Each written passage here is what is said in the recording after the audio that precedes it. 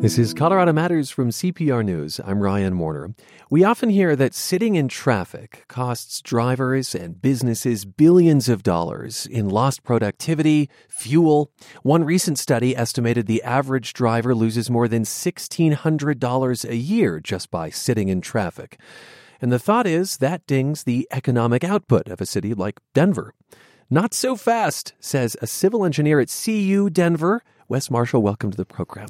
Thanks for having me, Ryan. Traffic frustrations notwithstanding, road planners often cite congestion hurting the economy when they advocate for new highway projects. I mean, CDOT just announced it'll break ground next month on a widening of I-25 between Monument and Castle Rock. But you offer evidence that congestion isn't as costly as people often claim. Tell us about this evidence.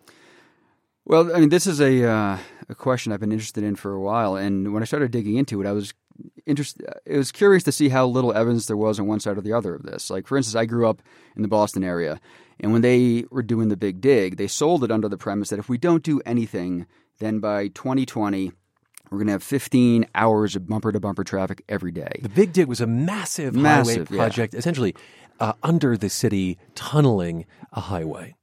And then when I started digging into how they actually calculate those costs that they cite for every project, every highway project, every big widening, that they basically multiply that delay people have by their value of time, so how much money they sort of might make otherwise. And they give you these ungodly numbers of how much impact there is if we don't do something about these projects. Right. And it's interesting because, I mean, in reality, people are rational. They're not going to sit in traffic for 15 hours per day.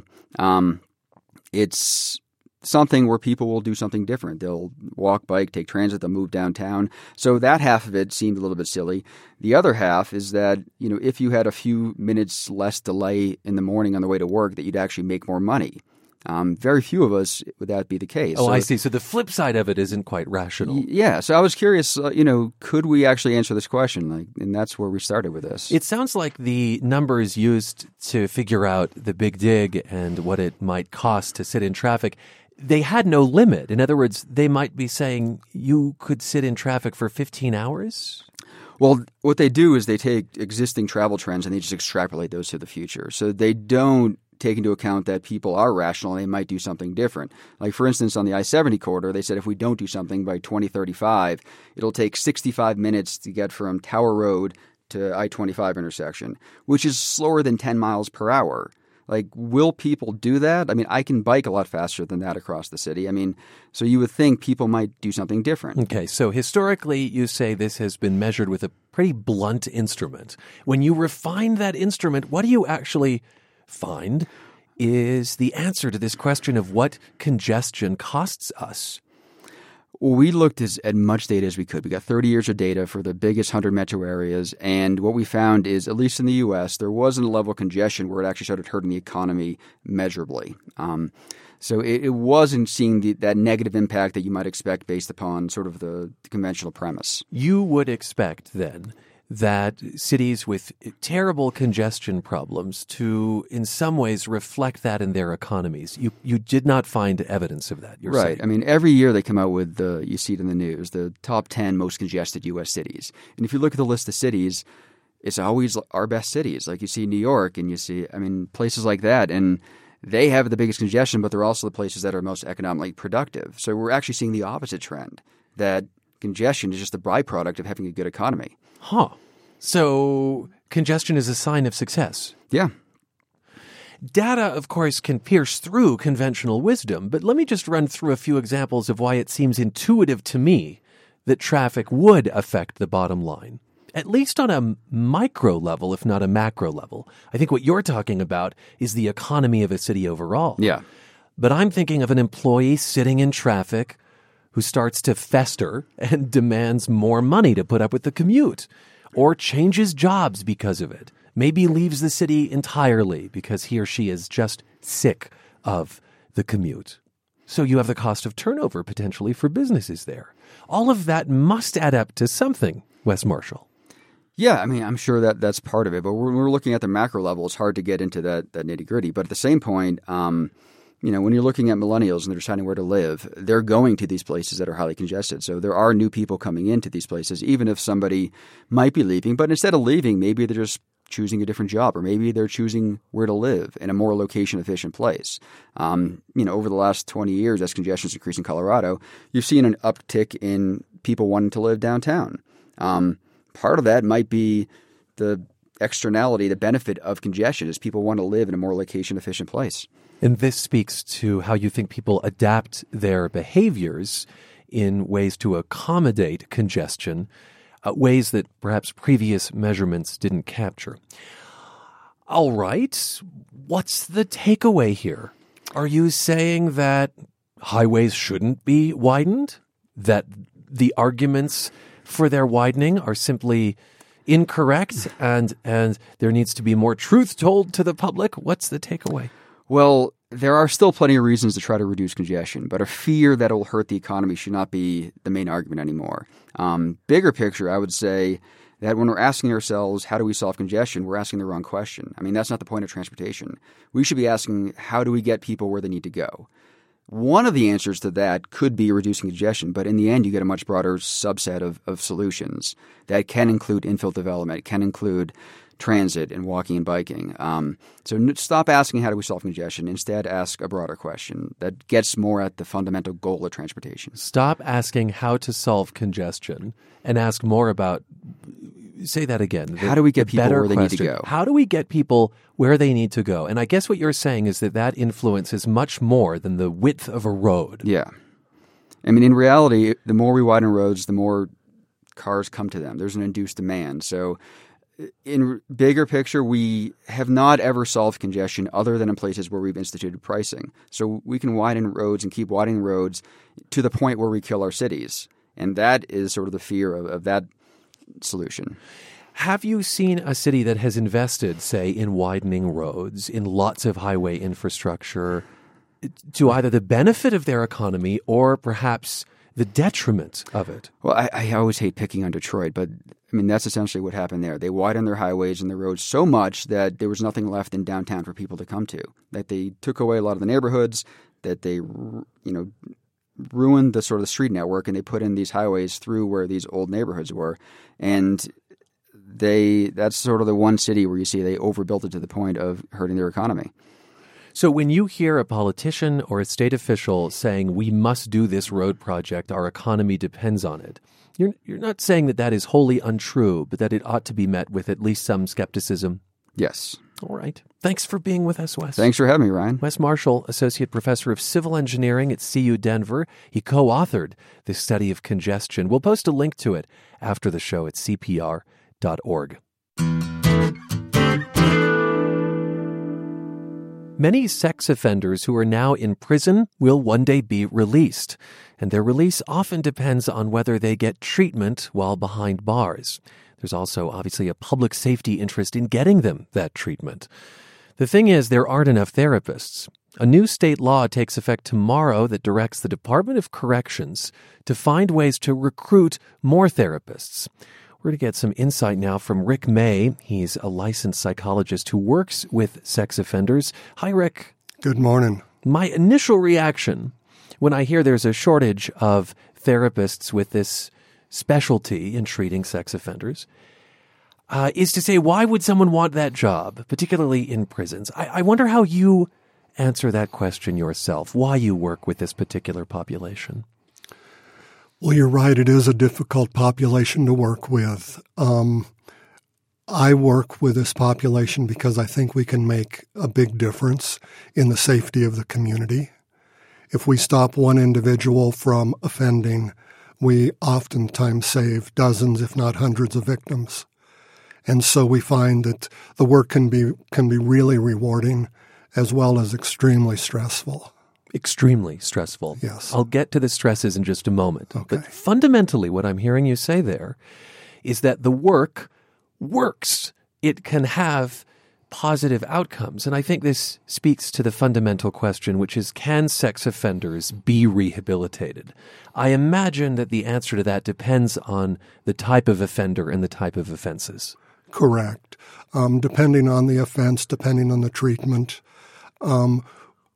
We have good success with individuals who are motivated to get help.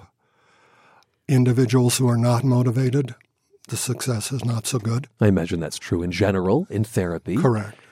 Is that to say that a pedophile can be, for lack of a better term, cured? Cure is not a word we usually use. When you're talking about a pedophile, the individuals can make decisions to never cross sexual boundaries again. They can learn the skills to do that. Whether that's going to change their basic sexual urges, that's a different story. But making a decision to not cross sexual boundaries, not victimize somebody, is within their ability. You do not, through therapy, remove perhaps their desires, but you instill in them the power, the thinking process to make a different decision? That's the way we see it, yes. How much has this kind of therapy evolved in just, say, the last few decades? We've gone from a very punitive model within Colorado and nationally to where it was punishment for the individuals, lock them up, and treatment either wasn't available or it was, again, more of a punitive model of treatment. Now we're really seeing that giving the individual the skills to make better decisions, to have a healthier life, a more proactive life, can really make a difference in whether they reoffend or not. Can bring down, thus, the recidivism. Yes. Right. Okay, to this idea of the stresses that these types of therapists are under, I imagine this speaks to why the Department of Corrections has trouble finding these kinds of therapists. What are the stresses? Sexuality is a difficult topic for anybody to talk about. When we're talking about deviant or inappropriate sexuality, and to talk about that all day, every day, is extremely stressful. It has to weigh on you. It does. There are certain times in a therapist's life where we see them leaving the field. Having children is one of them.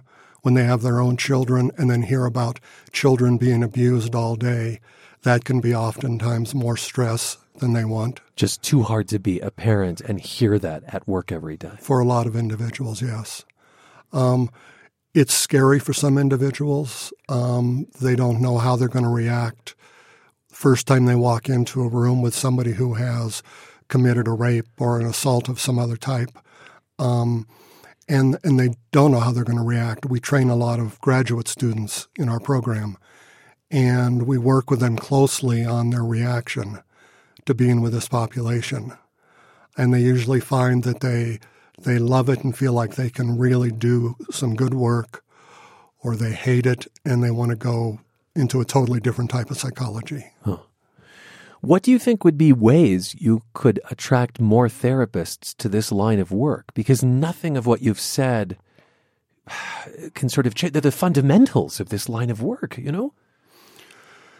A lot of what we do is teaching our staff how to take care of themselves, how to have a life outside the office, how to do self-care, as we call it in the field. So that perhaps you reduce the burnout, you reduce the turnover. Correct. One of the other problems, like in DOC's situation, they're often very rural settings. And so you have young 20-somethings coming out of graduate school, and the idea is that they're going to move to a very rural area to work. That's not always their first choice of where they want to live. I have to think that pay must come up in conversations, and that increasing it might increase the pool of therapists.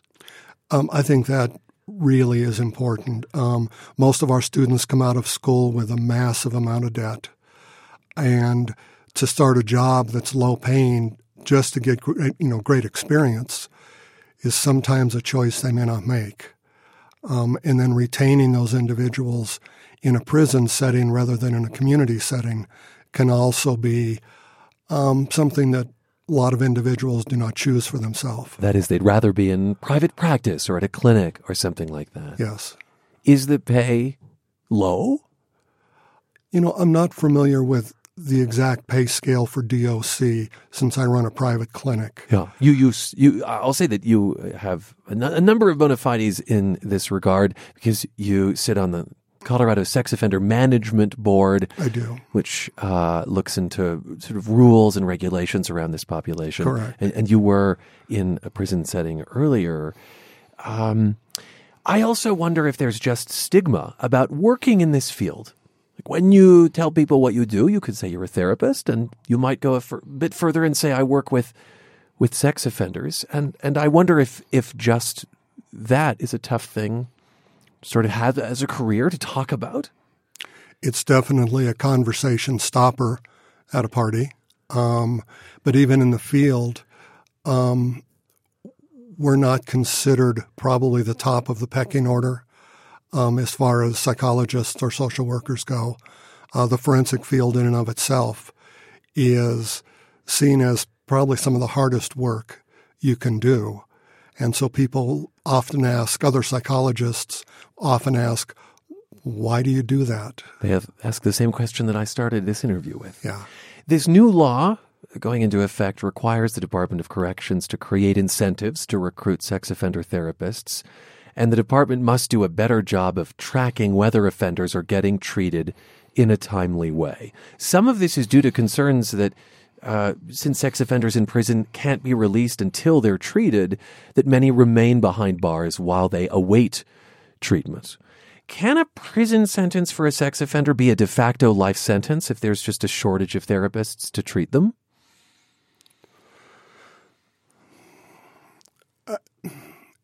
It potentially can. Usually the individual will, to my understanding, what they call kill their number eventually.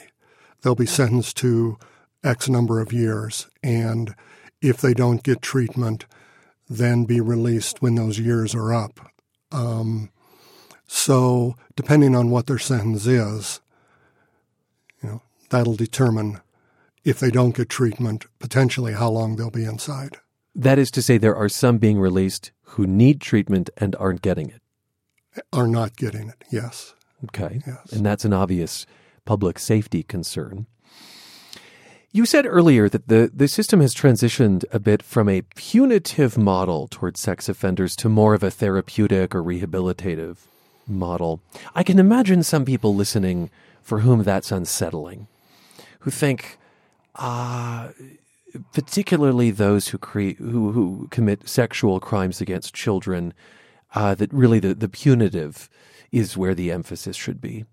Can I have you respond to that?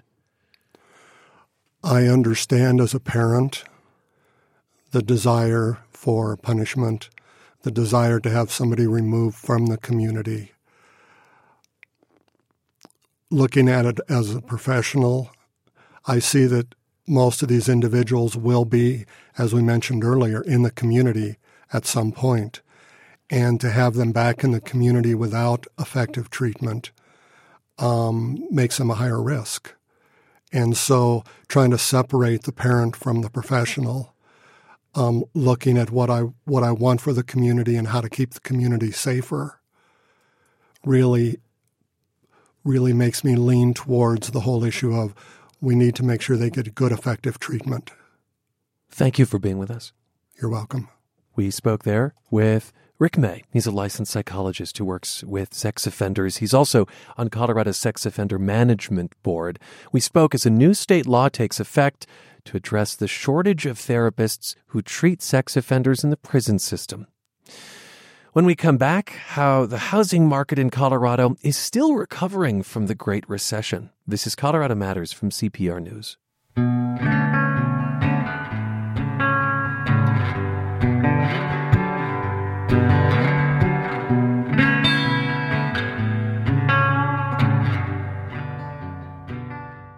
Try to find a contractor to remodel your kitchen or some other room in your home, and it can be tough. Remodeling is at an all-time high in the U.S. Denver's no exception.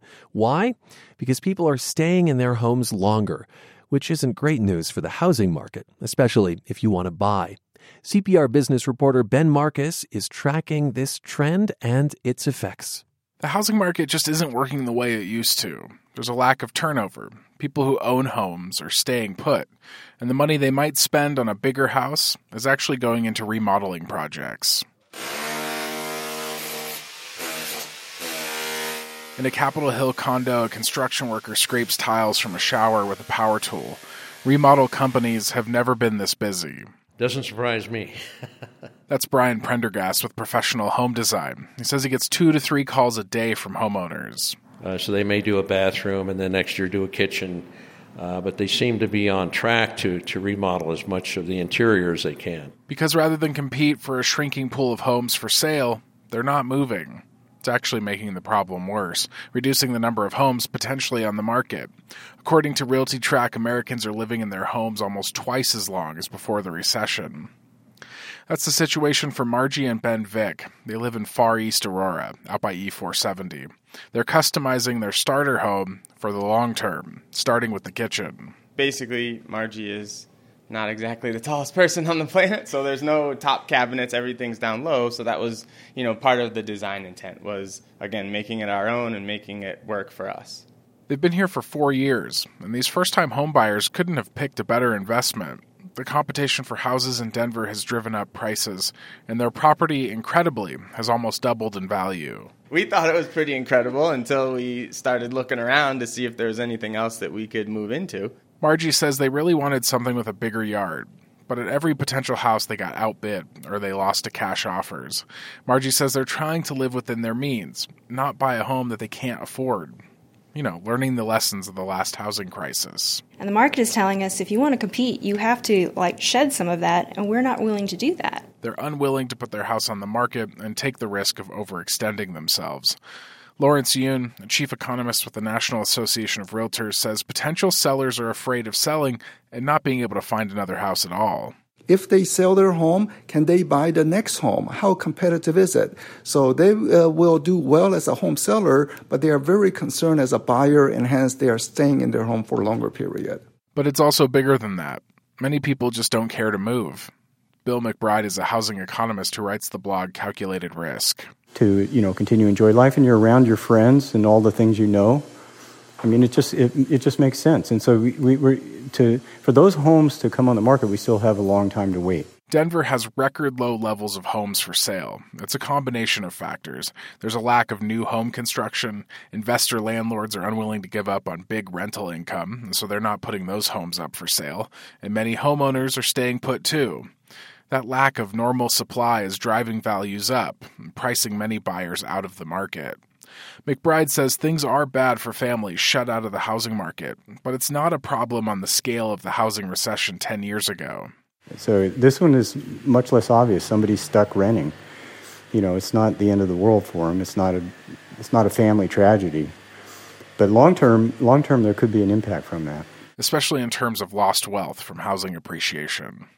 Back at Margie Vick's house, she admits that they're lucky. They've built a mountain of equity. But still, they're stuck in this starter home. Yeah, I think it's, we work hard for what we have and what we want and, what we want our life to be. And it's just a dream that we can't attain. The dream is increasingly unattainable for many Coloradans shut out of the housing market altogether. The home ownership rate in the Denver area has fallen dramatically since the recession. Just more than half of families now own. I'm Ben Marcus, CPR News.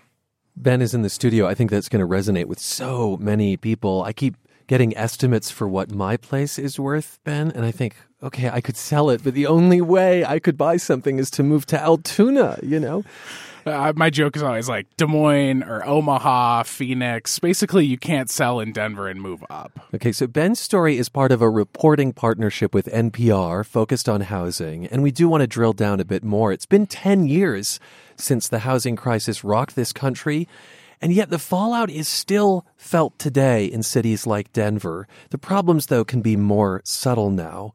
And Ben, your reporting has looked at ways indeed that the housing market isn't working properly. Are they really tied, those issues, to the Great Recession a decade ago? It really does speak to just how powerful that this crisis was.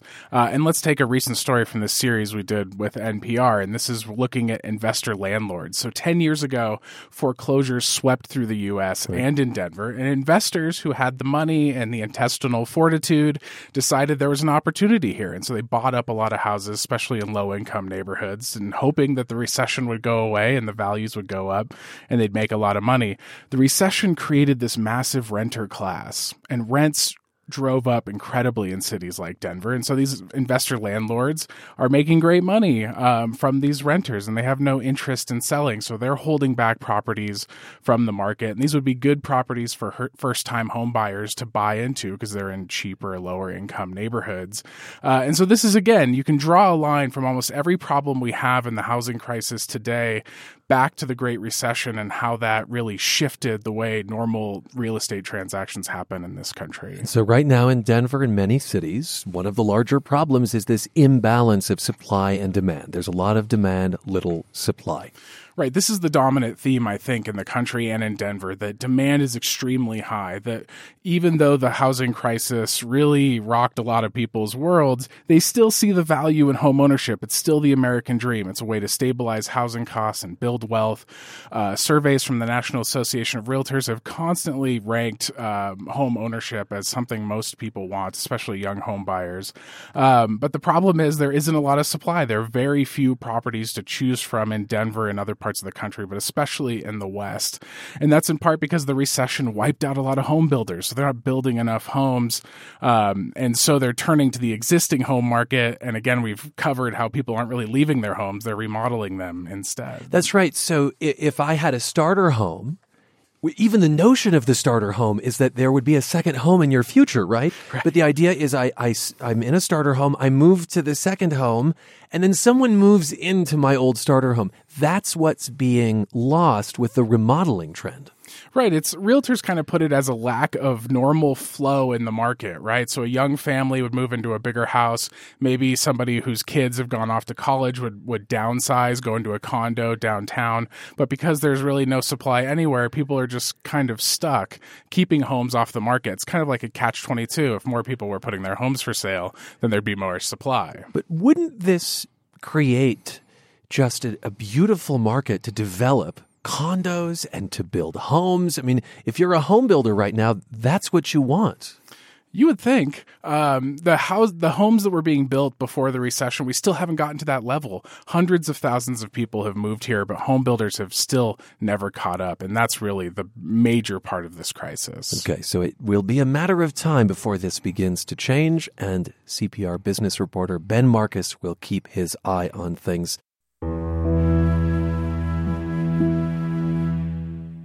In Pueblo, a very public debate is brewing over the balance of coal and renewable energy. The state's largest utility has big plans for the Steel City, with a future defined less by fossil fuels.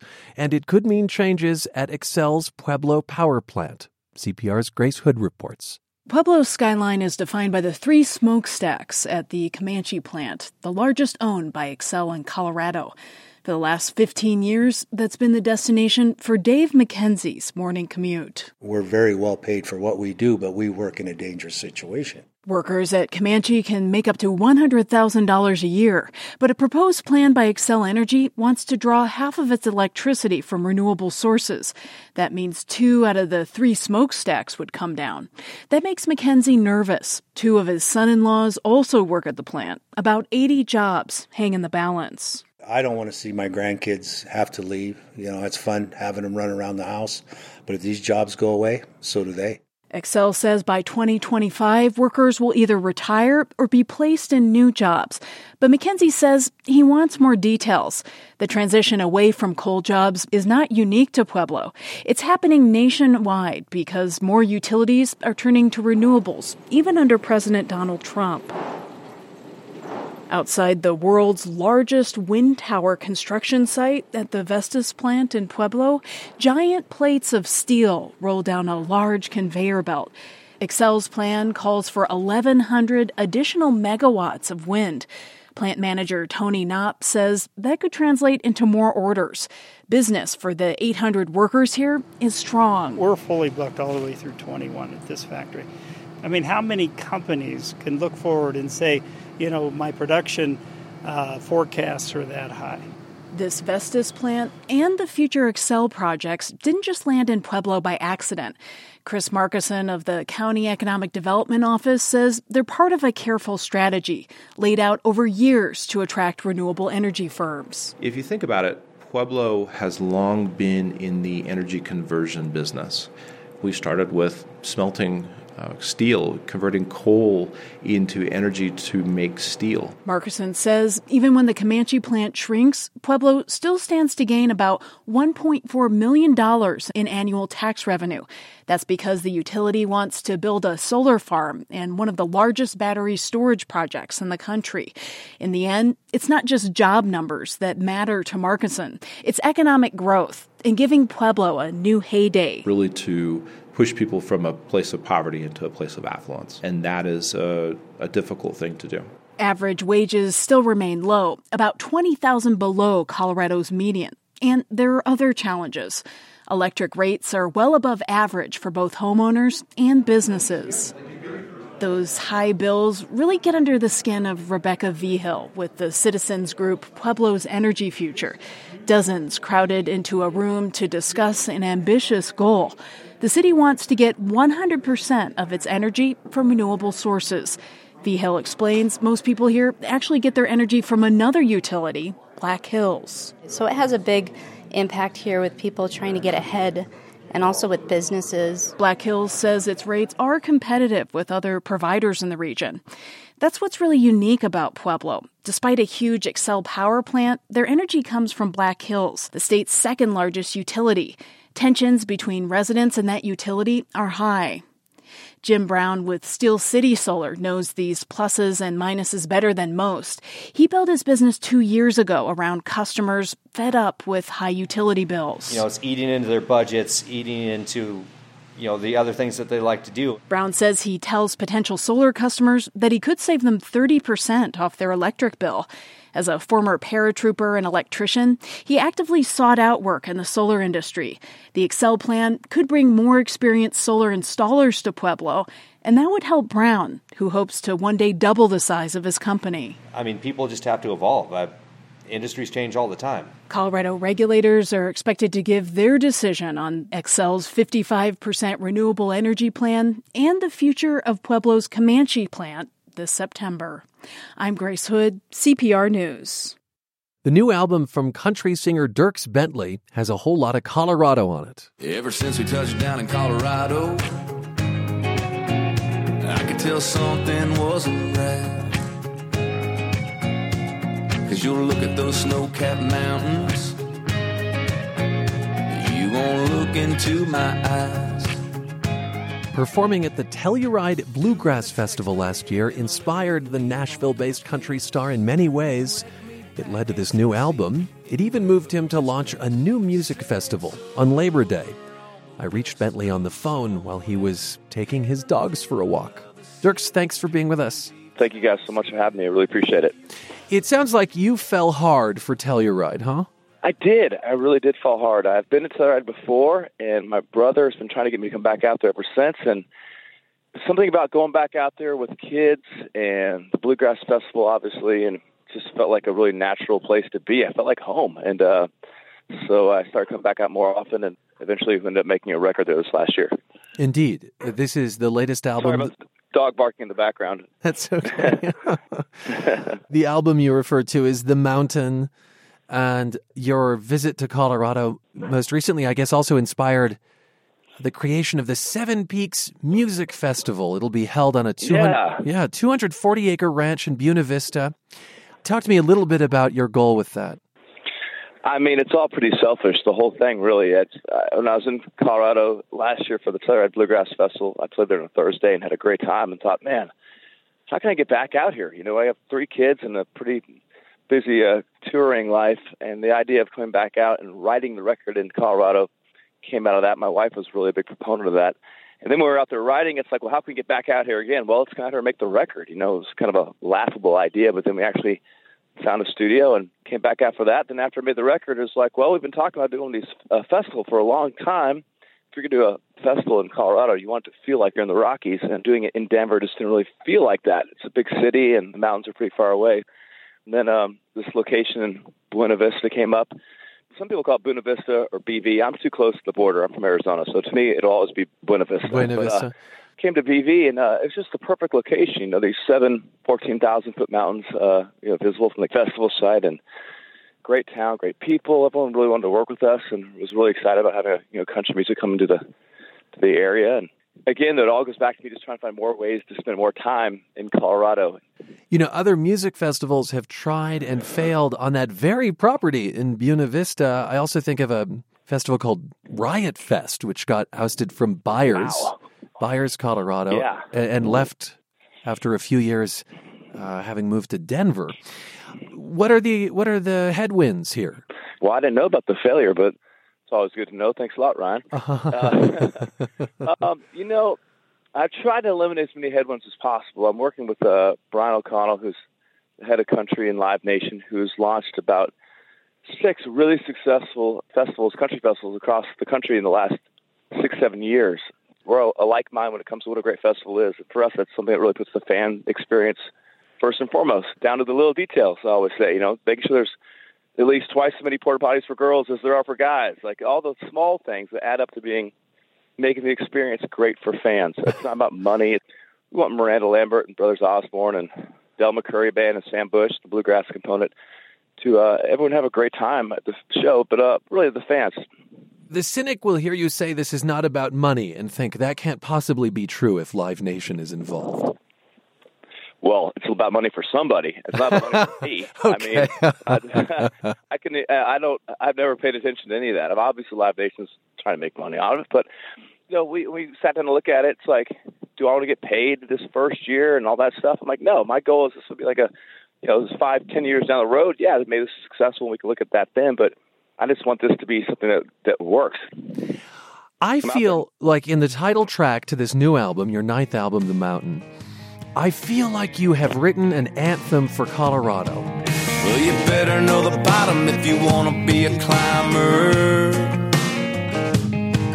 'cause there's always another one a little bit higher. Just when I think I'm finally done, I'm staring at another one. So I reach down deep and I lace them up tighter. It was only a mountain, nothing but a big old rock. The Mountain, yes. So one of my good friends is a guy named Kevin Jorgensen, who's a world-famous climber. He's done the Dawn Wall and has actually a movie out right now about it. And he was giving me and another friend of mine, Blake McCoskey, who started Tom's Shoes.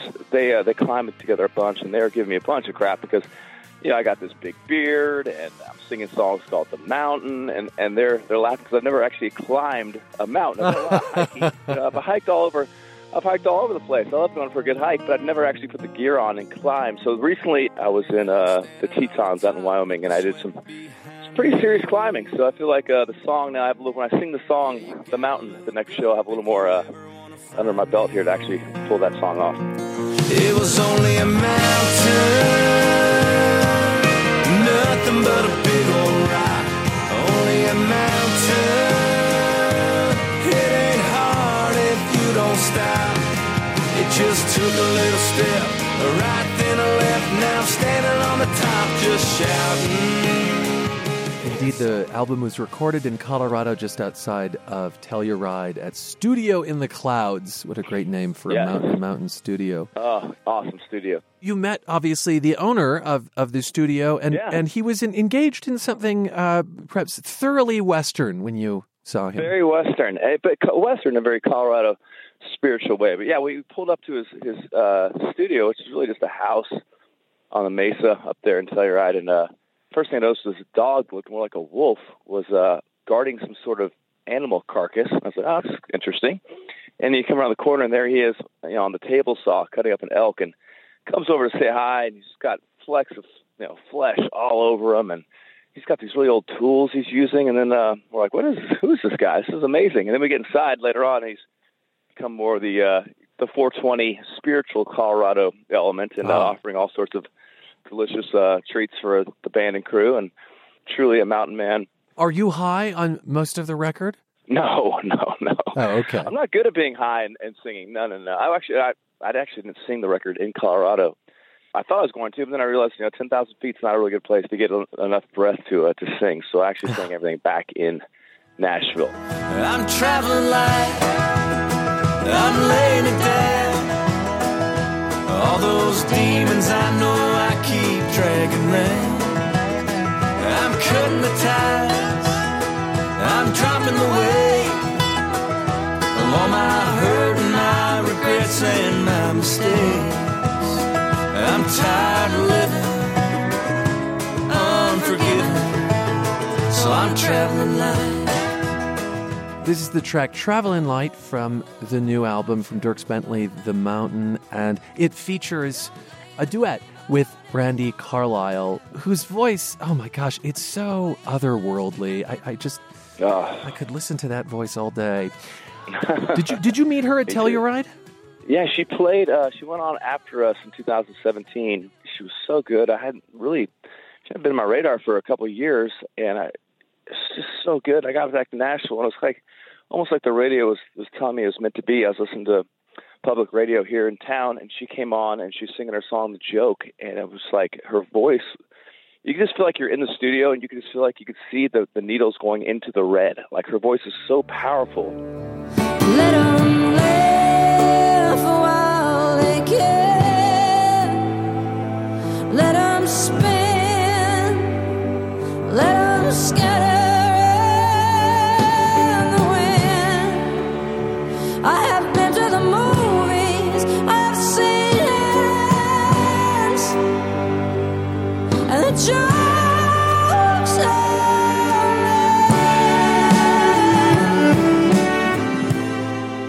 I was like, this is meant to be. And so I, was able to get a number. I sent her a text, and we ended up texting back and forth a bunch. And we just went back and forth, and I sent her the tracks and out to the West Coast, and she was able to do her thing and send them back to me.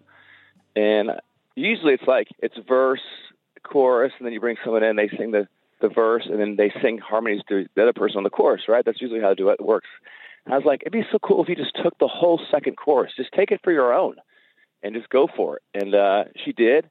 And it's, one of my favorite things on the record, just hearing her sing that second chorus so high, and her voice is so piercing. It's just, it's just amazing. And the fact that she loved the song just meant the world to me. I'm traveling light. I'm laying it down. All those demons I know I keep taking back. I'm cutting the tie.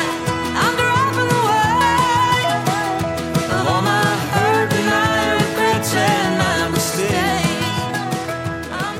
All right, to another woman in your life, the one you're married to, actually, Cassidy Black. There's a track on the new album, Dierks Bentley, The Mountain, called Women Amen, and you shot the music video in Buena Vista. You call it Buena Vista. I like that. You call it Buena. All right.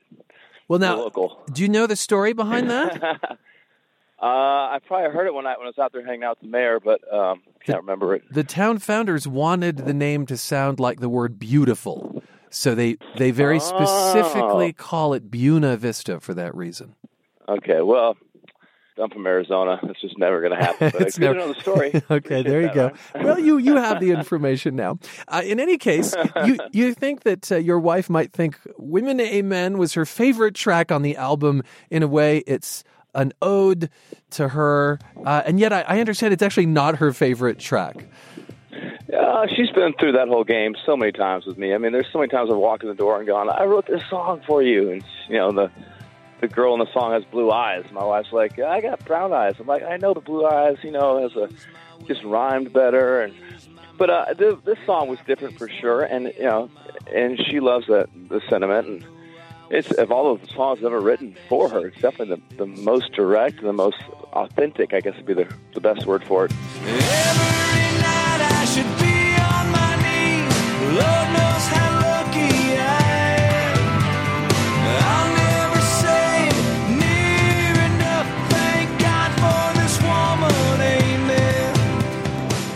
And she loved it, but she really loves a song called Burning Man, which is the single right now.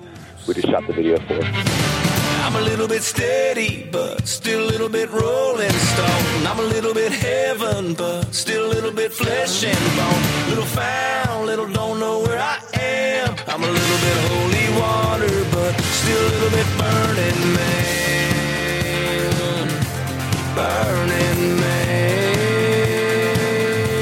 Yeah. Dierks Bentley is our guest. He joins us ahead of his new music festival in Buena Vista on Labor Day. And if you hear him breathing in the background there, it's because he's walking his dog as he speaks to us. And any dog owner would want to know whether your dog has gone. Did your dog go? I have not. It's funny. These dogs are funny. They won't really go on the walk. Okay. But the good thing about it is I don't have to carry the little sack around me everywhere I go. No. So I kind of appreciate the fact they wait till they get home. Why don't we wrap up on a song called How I'm Going Out? It seems perfect. And I wonder... Yeah. If there is, maybe this is a bit too literal, is there some sense that this might be about leaving Nashville and perhaps relocating to Colorado? This time of year, I go through this thing where we go out there and we're like, gosh, can we just make it work living here in Telluride? Or, I was actually just in Boulder for a little bit, looking at some places there and checking out some schools. And I got a friend up in Wyoming, and, I'm not dying in Nashville. It's been a great city. I've enjoyed it. Good people here, but this is not my home. My home's in Arizona out west, and my best day involves being outside as much as possible, and that's hard to do out here because of the climate. But for me, I've been here 25 years, and I really want to get back out there, and I would be out there already if it wasn't for kids and also just the commitment I feel and responsibility I feel to my band that I'm able to fly as a pilot. I'm able to fly these guys everywhere, and that'd be a little harder to do that if I was based out of we're in Colorado. So I was just actually texting with Ryan Tedder about, because he lives in Denver, and I was texting him about, what do you think of Boulder? From One Republic. You should. Yeah, from One Republic. He's like, we got to talk about it. It's awesome. And my wife went to the University of Colorado at Boulder. I tried to get in there. I didn't get in, but that's actually probably a good thing. I probably never would have left and discovered this life here. But yeah, at some point I'll be out there. It's just a matter of time. But my manager did not want me to really put the song on the record. She said, it's so depressing. I'm like, yeah, but it's so true. And that's what makes records great, is like having that weight, having that honesty, that authenticity. I think, at some point, spoiler alert, it is going to come to an end. When there's no more dreams to chase, and when it's my turn to jump off this carousel, I'm gonna ride that white horse and run like hell. Be thankful for the friends I've made, the hungry years, the glory days. Give them one more song and lay this guitar down. That's how I'm going out. Dierks, thanks for being with us. Honored to be on the show all across Colorado. So thank you.